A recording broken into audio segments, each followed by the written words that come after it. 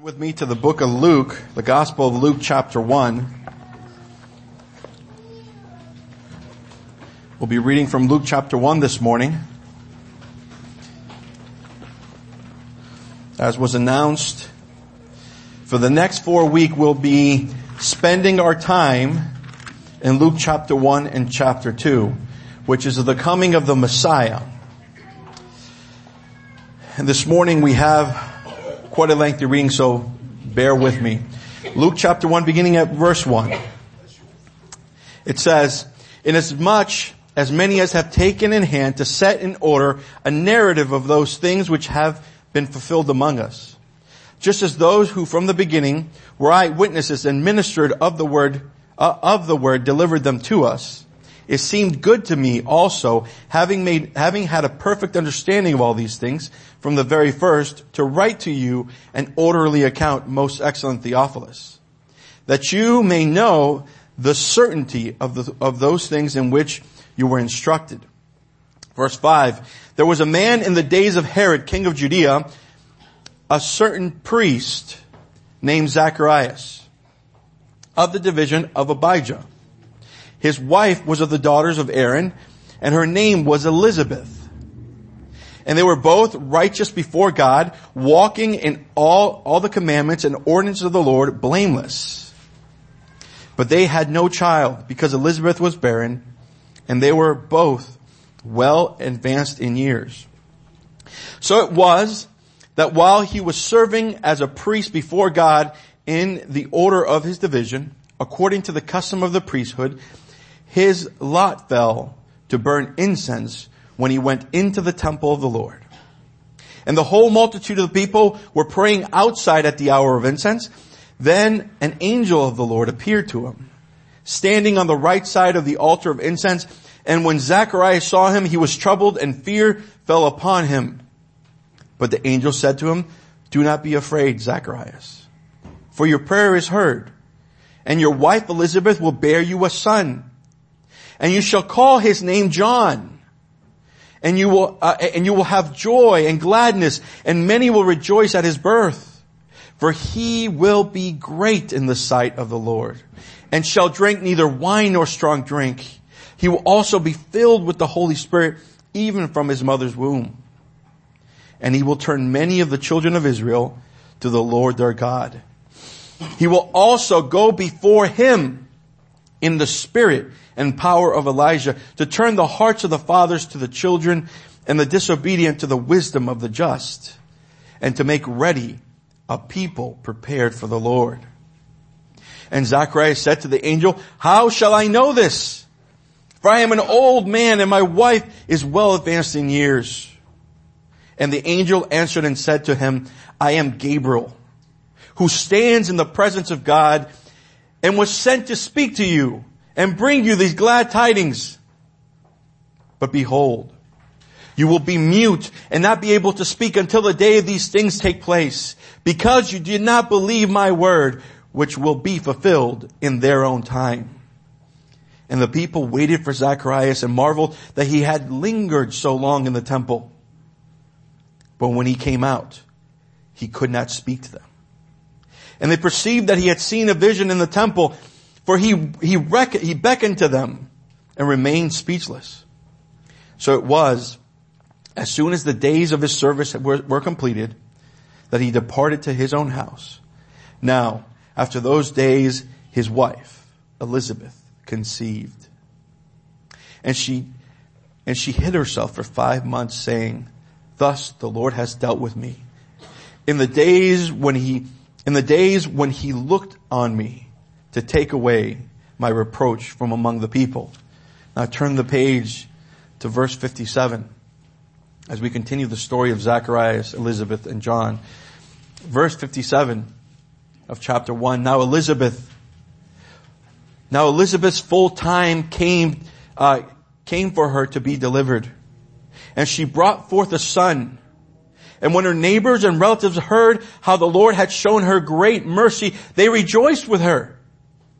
So it was on the 8th day that they came to circumcise the child, and they would have called him by the name of his father Zacharias. And his mother answered and said, no, he shall be called John. And they said to her, there is no one among your relatives who is called by this name. So they made a sign to his father, what he would be called, he would have him called. And he asked for a writing tablet, and he wrote, saying, his name is John. So they all marveled. Immediately his mouth was open and his tongue loosened, and he spoke, praising God. Then fear came on all who dwelt around them. And all these sayings were discussed throughout all the hill country of Judea, and all those who heard them kept them in their hearts, saying, what kind of child will this be? And the hand of the Lord was with them. Now his father Zechariah was filled with the Holy Spirit and prophesied, saying, blessed is the Lord God of Israel, for he has visited and redeemed his people. He has raised up a horn of salvation for us in the house of his servant David, as he spoke by the mouth of his holy prophets, who have been since the world began, that we should be saved from our enemies and from the hand of all who hate us, to perform the mercies promised to our fathers and to remember his holy covenant, the oath which he swore, the oath which he swore to our father Abraham, to grant us that we, being delivered from the hand of our enemies, might serve him without fear in holiness and righteousness before him all the days of our life. And you, child, will be called prophet of the highest. For you will go before the face of the Lord to prepare his way, to give knowledge of salvation to his people by the forgiveness of their sins, through the tender mercies of our God, with which the dayspring from on high has visited us, to give light to those who sit in darkness and shadow of death, to guide our feet in the way of peace. So the child grew and became strong in spirit and was in the desert till the days of his manifestation. May the Lord bless the reading of his word this morning. What a wonderful passage we have before us this morning. I just want to set a couple introductory statements before we delve into this passage to help us get the setting of what we're reading. First and foremost, the author of this gospel is Luke. Now, Luke is unique in that, number one, he was not an apostle. And number two, he was a Greek. He was not a Jew. And so we see that he has a very unique perspective when writing. He's one of the only New Testament writer who was not a Jew. And so he stands outside in the fact that his heritage does not belong with the Jewish people. And so when he set out to write this gospel, as we read in the first 4 verses, that he had a perfect understanding from the beginning. In other words, he set out to find out what happened. And he wanted to write an orderly account for everyone, for his friend Theophilus and for you and I. Not because he was there, not because he saw it with his own eyes, but because he interviewed those who were there. He interviewed the apostles. He spent quite a bit of time with Paul, by the way. And he compiled all the stories, and inspired by the Holy Spirit, he sat here to write this gospel in this order, in this fashion. And at this very onset, its beginning is unique than all the other gospels. When we begin the gospel of Matthew, it begins by what? A genealogy. This is the genealogy of Jesus Christ, son of David, son of Abraham, and so on and so on and so on. And Matthew is taken up with the fact that Jesus, who was born, is King of the Jews. And that's why he starts with a genealogy. The Gospel of Mark, by the way, doesn't even start with his birth. The Gospel of Mark simply just starts with his ministry. And that's why the Gospel of Mark portrays him as the servant. And it's all about action. It's all about the Lord acting amongst his people. Here in Luke, though,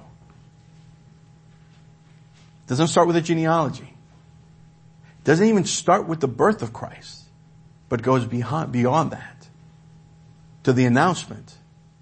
Well, let me back up. He starts with God breaking into human history. That's where he starts. He starts with God stepping into human history after being silent for so long. And of course, I don't want to forget John. The Gospel of John is wonderful. The Gospel of John does not start with the genealogy, does not start with John the Baptist. The Gospel of John goes to eternity past. In the beginning was the Word, and the Word was with God, and the Word was God. And the Gospel of John is dealt with the fact that Jesus is God, is the Son of God. And so, having that perspective, here we have in the Gospel of Luke, uniquely this story, number one, of Zechariah, the announcement of his son, John, of his barren wife, Elizabeth. And we have the promise and the prophecy of Zechariah. And so this morning, I want to delve on three main points. And I'm very proud of this because they all start with D. And as you guys know, I'm not really big with words. But the Holy Spirit helped me, and we got 3 Ds. First, we're going to look at the divine message given to Zacharias. Then we're going to consider his disbelief. And lastly, we're going to look at his declaration. Declaration. Divine message, disbelief, and declaration. Now, we first begin in verse 5. It says, there was in the days of Herod, king of Judea. Now, I want to pause there because I want to give us some historical setting. First of all, who is this man named Herod? And why is he king of Judea? And what that tells us, number one, this Herod is what they call Herod the Great. Now, I will at the onset tell you that he was great because he built things. He wasn't great because he was a great person. Herod the Great built great port cities. He built theaters. He built all these wonderful architectural things, but he was a despot. He was a tyrant of a king. In the account of Matthew of the Nativity, when the wise men came in and said, where is he who was born king of the Jews? It says that Herod was troubled by the news of this king being born. And it says, and all of Jerusalem was troubled with him. Why do you think they were troubled? Why was all of Jerusalem? Because he was troubled. Well, because they knew who the man was. He was a wrathful tyrant king. History would tell us that he would kill his own sons. A saying would be said of Herod's pigs. He said that the pigs in his stall are safer than his sons. That's the kind of man he was. Paranoid that someone was going to take his power. He would kill his own children. He would kill his wife. He would kill his mother-in-law. Just because he killed his wife. That's who this man Herod was. And I give you all this history to point this out.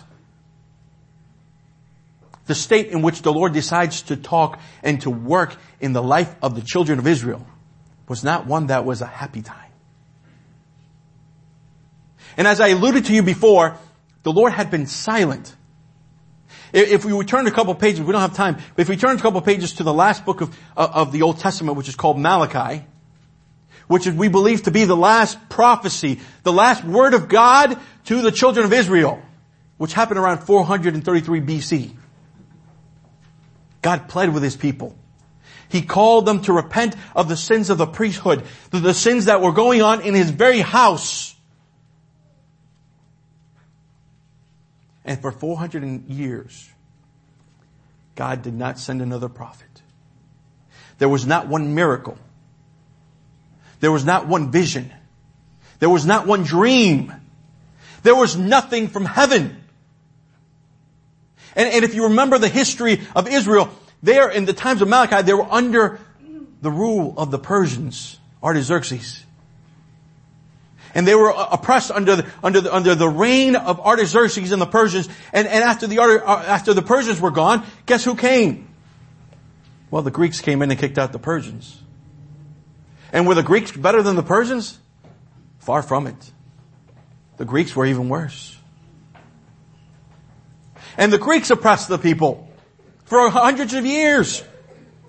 And then you think, well, maybe they'll be done after the Greeks. No, guess what? After the Greeks came who? The Romans. And the whole time, God was silent. God was silent. And here we find who ruled over Israel, who ruled over Judea.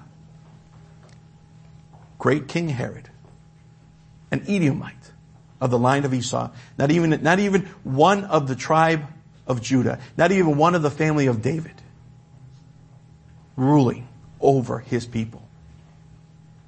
So you see the darkness state in which we find ourselves. God has not spoken for 400 years, and in this darkest moment, God begins to move. And we begin to learn a little bit about Zechariah.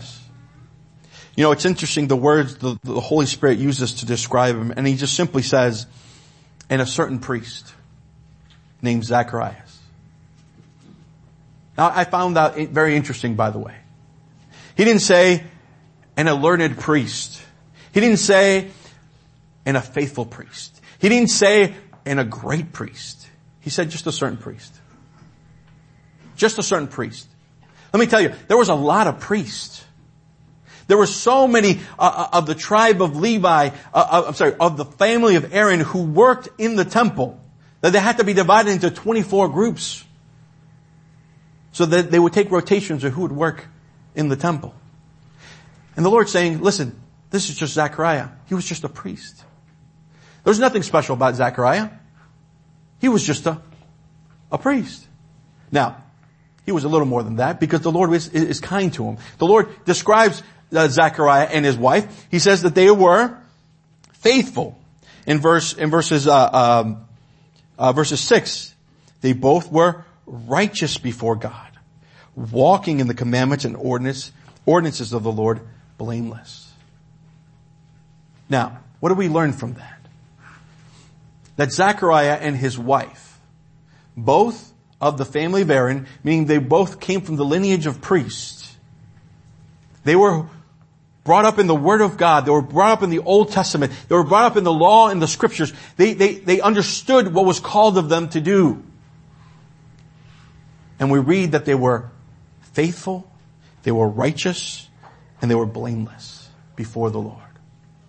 And the Lord chooses to use this certain man to interject and to work among the people of Israel and upon the earth.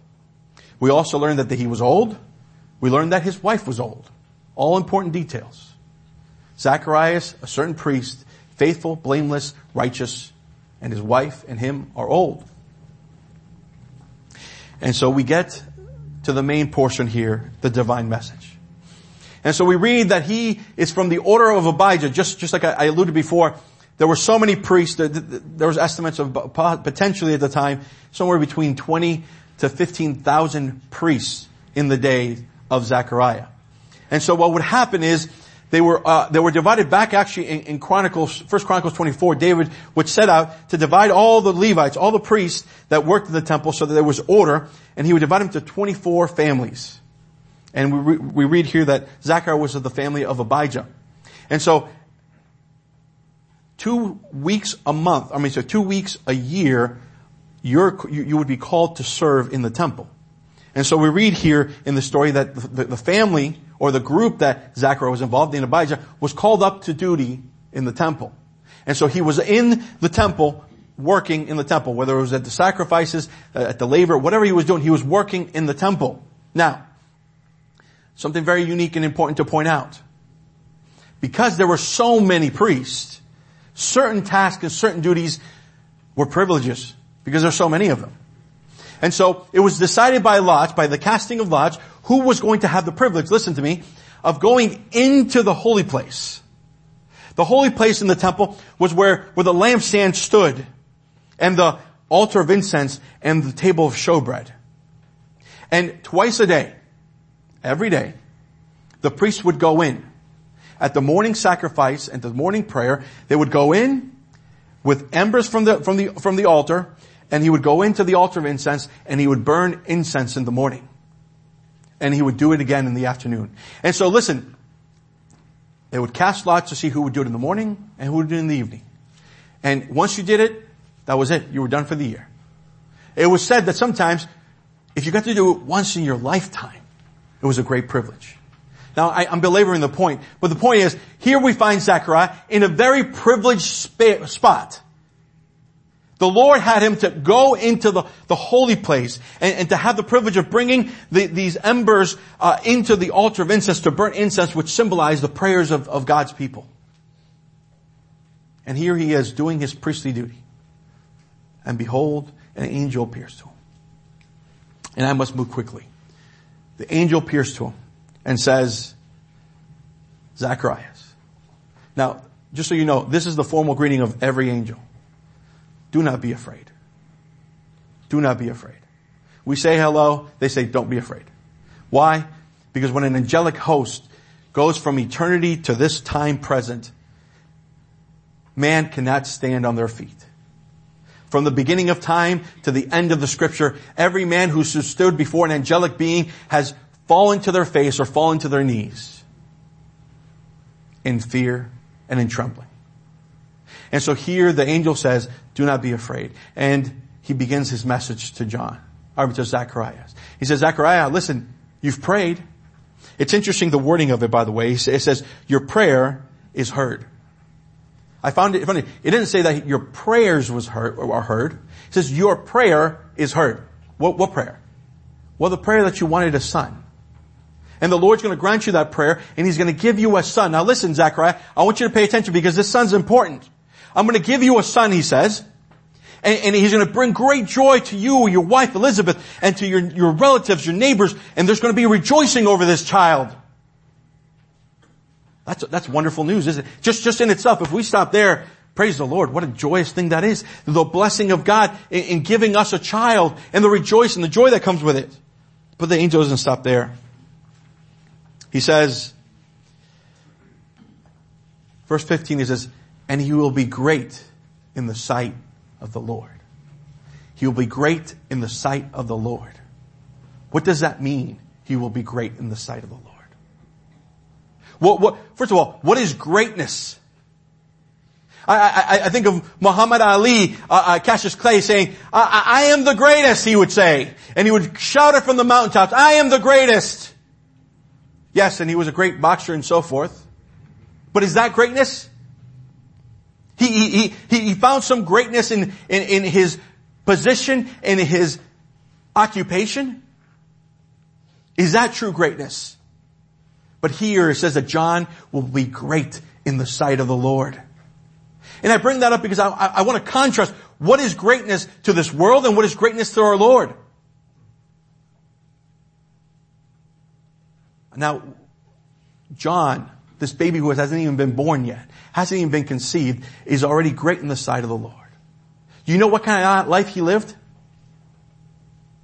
First of all, we read that he was not to have anything from the fruit of the vine. He was not to have any wine or strong drink or liquor.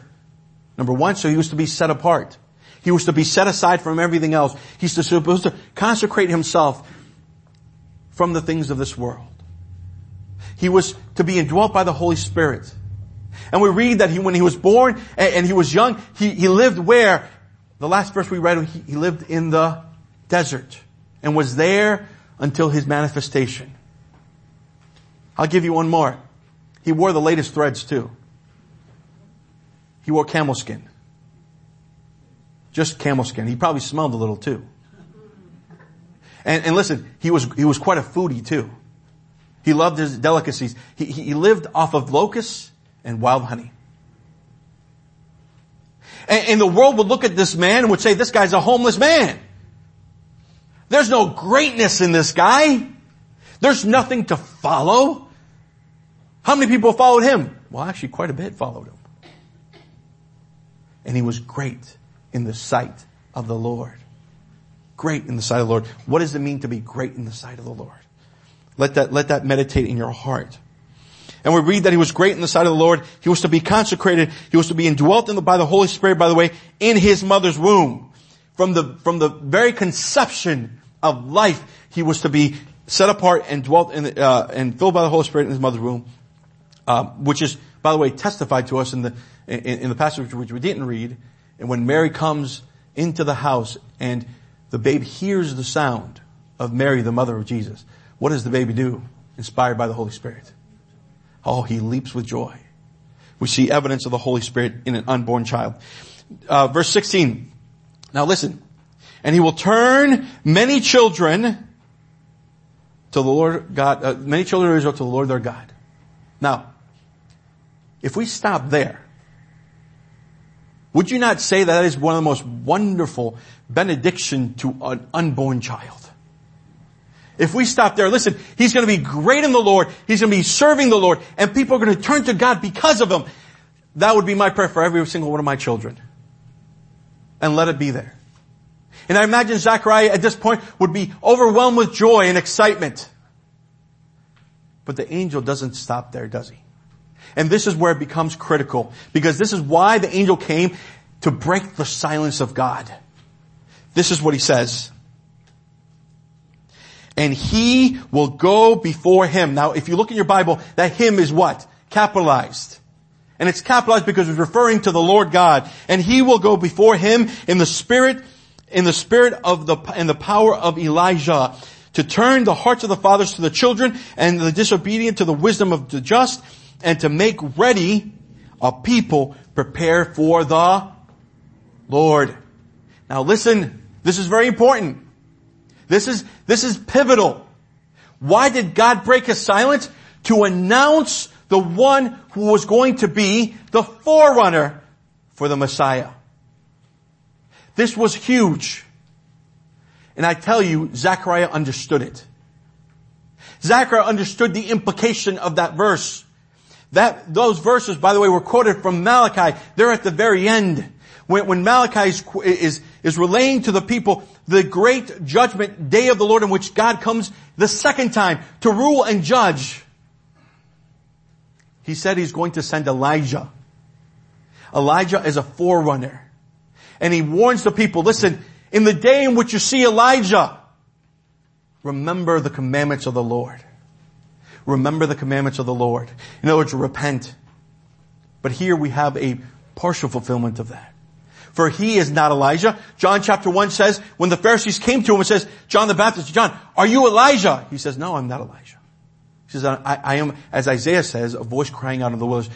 And here the angel says, he comes in the spirit and power of Elijah. So Zechariah understood that this announcement of his unborn child was that of the forerunner. Now, why is that so important? It's so important because without the forerunner, there was no Messiah. Without the forerunner to announce that God is coming, God was not coming. That sounds pretty simple, but that is the obvious truth. You understand that from the beginning of time, mankind has looked for the restoration of humanity. And God has promised from back in Garden of Eden that he will restore, and he will restore, and he will come. And here, in the prophetic calendar, in the prophetic clock, the clock starts when the forerunner is announced and the forerunner comes. Then comes the Messiah, God in the flesh. That's why this is a big deal.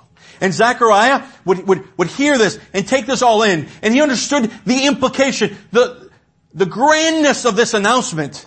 And he would look at the angel and would say, this is so important. Look at me. I'm old. My wife is old. Surely this can go to somebody who is more able than I. And he stumbled in his faith. He said, how shall I know these things? He says. How shall I know these things? And the angel would say to him, Zacharias, don't you know that I am Gabriel? I am the archangel Gabriel who stands in the presence of God.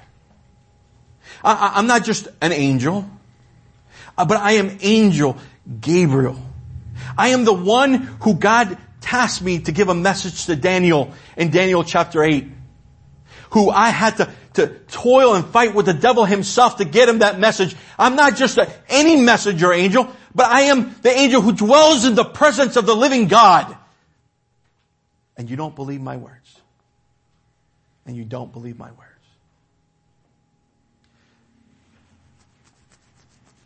And we get into his disbelief.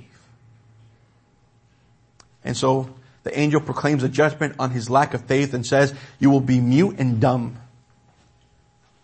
Now, the reason I say dumb is if you look in the previous verses we read, it says that they signed, his relatives, when they wanted to know about the name, they signed to him. They didn't call out because he couldn't hear. So he was both deaf and dumb. Deaf and dumb. And he struck him with deaf and dumbness until these things come to pass, he says. Why? Well, there's a lot that could be said. Partly, here is the priest of God. Think about this. The priest of God, having the privilege of bringing incense and the prayers of the people to the living God. And when God would give him his word, he doesn't believe it. How could he deliver the prayers to his creator, to his God Jehovah, if he can't believe that Jehovah can awaken the womb and the loins of old people? How could that be? And so the Lord struck him silent and mute. And so the people, remember I told you this was done in the morning and the evening. Which one it was done, whether it was morning or evening, I don't know. It doesn't tell us. But the people were outside in the time in which the incense was to be burned, and they were praying, they were watching for the priest to go in and the smoke to come up and for him to come out. And then one of the jobs of that priest, by the way, is to go out and proclaim blessing to the people. And here is Zechariah stepping out, and he could not proclaim any blessing. How could a priest who has no faith declare a blessing when he has no faith? He could not declare a blessing. And so we read that he finished his cycle of work there and he went home deaf and mute. He went home deaf and mute. Now listen, I can only imagine what Zacharias went through. Having experienced the sight of the angel, the message of the angel, the promise of the son, the life and the responsibilities of the parents to the child, and coming home and not being able to communicate clearly. And not only that, but not being able to hear what was going on. The Lord says, you don't believe. Now I want you to sit still, be still, and know I am God. Be still and know I am God. And for 9 months, Zacharias was still. He could not put his own opinion. He could not intervene in whatever discussion was going on. All he could do was watch. All he could do was watch. Now think about it. He went home. He maybe scribbled in his pad and told his wife what had happened. And his wife may have overjoyed. And he wondered and he watched to see if it would happen. And it says that he came home and his wife conceived. And his wife would rejoice. And in fact, she said that she would hide herself for 5 months for the fear that maybe it's too good to be true. And she would say, the Lord has had mercy upon his maidservant, for he's removed her reproach. Oh, the reproach of a woman in that age for not bearing children. I must move on. But he removed her reproach. And for 5 months, she grew and her belly began to grow. And Zacharias would just watch. And in the 6th month, you know who shows up? Elizabeth's relative, young little Mary. And I could imagine here he is not being able to hear, but only watching and seeing the commotion as it comes in. And here comes Mary and Elizabeth begins to be filled with the Holy Spirit and begins to sing a song and declare the goodness of her Lord. And he doesn't know what's going on. And Mary breaks out in song and he doesn't know what's going on. And imagine at night, Elizabeth would sit down and relate to him what had happened. how the Lord is faithful. The Lord is good. He keeps His word. And we read there when her time was due. Her time was due. She brought forth a son. She brought forth a son. And then 8 days later they're to name the child, and the tradition in that time was for the first male child to get the name of the father, to carry the name of the family. And here is Zechariah in his old age, never being able to have a child, thinking his family name was going to end. And here is his first child. And you imagine all the relatives from all the surrounding areas would come to see this miracle child. This hasn't been seen or happened in millennia. I mean, it happened for Hannah, but Hannah was younger. It happened to Sarah, the patriarch. In her old age, she bore a child. And so here is Elizabeth bearing a son. And on the 8th day, at the time of her circumcision, there, at the time of his naming, they said, we will call his name Zacharias. The family name will continue. The name of Zechariah will go on for generations to come. Praise be God. And Mary said, and Elizabeth says, no. His name will be John. Do you know what John means, by the way? Gracious is Jehovah. Gracious is Jehovah. And the family members would look around and say, Elizabeth, you don't have a dad? You don't have an uncle? You don't have a brother named John? Where's the name John? Zacharias, do you have anybody in your family named John? That doesn't make any sense. Why would you name him John? And it's funny, even though Elizabeth declared it to his name to be John, she bore the child, she delivered the child, and said his name is John. They said, well, that's great. We're going to ask Zacharias. And so they waved to Zacharias. Zacharias, hey, you over here, come here. Name. What's the baby's name? So he got his iPad and he said, his name is Gracious is Jehovah. His name is Gracious is Jehovah. And they were surprised. They were surprised. Why this change of tradition? Why don't you want your name to be carried on?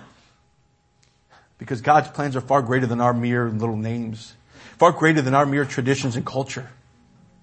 He supersedes all of that. Jehovah is gracious. And when he declared to him the name of John, his tongue was loosened. You see, everybody who was around, his neighbors, his relatives, his friends, knew he was mute and deaf for 9 months. And now he can open his mouth. He can open his mouth. His disbelief was gone. He had stood still and saw the promises of God being fulfilled. Being fulfilled. And it says that all the crowd, everybody who stood there, listen, they were at awe, they were amazed, they were wondering, they were saying to themselves, listen, this child is different. There's something different and very special about this baby. The events that occurred around him are unique. What kind of child is this child going to be? John the Baptist. And then we read that Zacharias hears this declaration. Now, we don't have much time, but I want to give you at least the highlights of his declaration. It's called the Benedictus. Like Mary has her Magnificat, here Zechariah has his Benedictus. And it says that Zechariah, no longer with any doubt, no longer doubting the Creator, no longer doubting the God who created him, no longer doubting the God of Abraham, Isaac, and Jacob, no longer doubting Jehovah himself, was filled with the Holy Spirit. And he opened his mouth. Now listen, he opened his mouth and he praised the Lord. He didn't swoon over his baby boy. He didn't write poems concerning the wonder of this wonder child. But he opened his mouth and blessed the Lord. That's the first thing he came out of his mouth after being mute and deaf for 9 months. He blessed the Lord. And he would cry out, "Blessed is the Lord God of Israel, for he has visited and redeemed his people." Now I want you to stop and meditate upon that phrase. He blesses the Lord because he has visited his people. Remember, we started at the beginning about this 400-year gap of absolute silence. And here God broke the silence and he visited his people with the announcement of John the Baptist. Is he talking about his son, by the way? No. He's talking about that other child to be born. By the way, very important point. I should have started with this. Look at the tense of this song of praise. Look at the tense of it. Is he saying it's future? Did he say, "Oh, I will bless the Lord because he's going to visit us"? Jesus wasn't born yet, by the way, guys. Jesus had not been born in that manger in Bethlehem. He had not come yet. But look at the tense. He blessed the Lord because he has visited us and has redeemed his people. What does that tell me about the faith of Zechariah? He no longer saw with his earthly eyes, but now he's looking with his spiritual eyes. He saw what God had planned, and God's word is as sure as true. And so when he declares God's plan, it's already done. It's already done. He has redeemed his people. And in the song, listen, we don't have time. In the song, we have the fulfillment of 2 covenants of God to his people. Number 1, the fulfillment of the covenant with David and his family. Secondly, the covenant of Abraham. First, the covenant of David, it says, from David's family, from David's loins will come a king in which he will reign over his people and over all the earth forever. And that is found and fulfilled in Jesus Christ. Secondly, now listen, he fulfills the covenant of Abraham. Abraham, it says, Abraham, to your seed, singular by the way, through your seed all the nations of the world will be blessed. Through the seed being Jesus Christ, all the nations of the world will be blessed. And are blessed. And are going to be blessed. And so we see how Zechariah, through his time of quiet meditation, can begin to look at the Old Testament and see that this coming Messiah was a fulfillment of all these things. But he doesn't stop there. It's not just a fulfillment of the Davidic covenant and the Abrahamic covenant. But Jesus Christ is also the fulfillment of the new covenant. And you say, well, what is that? Well, it begins in verse 76, and we'll go through this and we'll end there. Here we have the new covenant, and he listens. I imagine as he is singing this song that he takes the child into his arms after he spends 12 verses proclaiming the goodness, the faithfulness of God to all those who are around. He now turns to this baby boy he has in his arms and says to him, and you, O child, will be called the prophet of the highest. He understood that the boy that he held in his hand, the providence of God for this child, was one who was going to go before God himself. And his purpose was to simply be the herald to the creator of the universe. And so his focus is not so much on the boy, but on the goodness of God, because it is he who deserves the glory and praise, is it not? And you will be the prophet of the highest. Now listen, for you will go before the face of the Lord to prepare his way. I imagine his mind probably went to Isaiah chapter 40, there in those verses in which he describes the forerunner of the Lord, how he will go and he will make the path smooth for the Messiah. It says that the low places he will fill, the high places he will bring down spiritually in the hearts of people. So that when the Messiah would come, there would be a people ready for God. And here, as he continues, now listen, Here's the message. Here's the new covenant. Listen, to give knowledge of salvation to His people. To give knowledge of salvation to His people. What does that mean? To give knowledge of salvation to His people. You look at through the Old Testament, certain words are kind of rare and don't come up too often. One of them is the next word we're going to see here, remissions, or the forgiveness of sins. What is the knowledge of salvation? The knowledge of salvation depends upon the forgiveness of your sins. We cannot be saved until our sins are removed. You understand that God is holy, God is perfect. He cannot be before any sin, before any iniquity. He dwells in an unapproachable light, the Bible says. Unapproachable light. And yet, John was given the task to go before that light and prepare the hearts and to give them the knowledge of salvation through knowledge of salvation, by the forgiveness of their sins. The salvation is by the forgiveness of their sins. Now listen, through what? Through the tender mercies of God. Now listen, all this language is fulfilled and completed in who? John the Baptist? No. It's fulfilled in Emmanuel. Jesus Christ, God with us. You see, it is Jesus whom He pointed to. In the book of John, John the Baptist would have people coming to him. The Pharisees would come to him. The priests would come to him. And they said, "Who are you?" And all he said, "Listen, I'm just a forerunner. I'm just the one who's the herald of the one to come. I point to Him." He says later on, he says, "Listen, I must decrease and He must increase." He understood who He was. He understood that Jesus Christ is the hope for the lost, is a hope for the sinner. And He comes to proclaim salvation to His people by the forgiveness of their sins through the tender mercies of our God. Now listen, this morning the Holy Spirit wonderfully in our worship service at the Lord's Supper, we had a couple running themes, and the Lord really brought some of these themes out. One of them was this idea of light.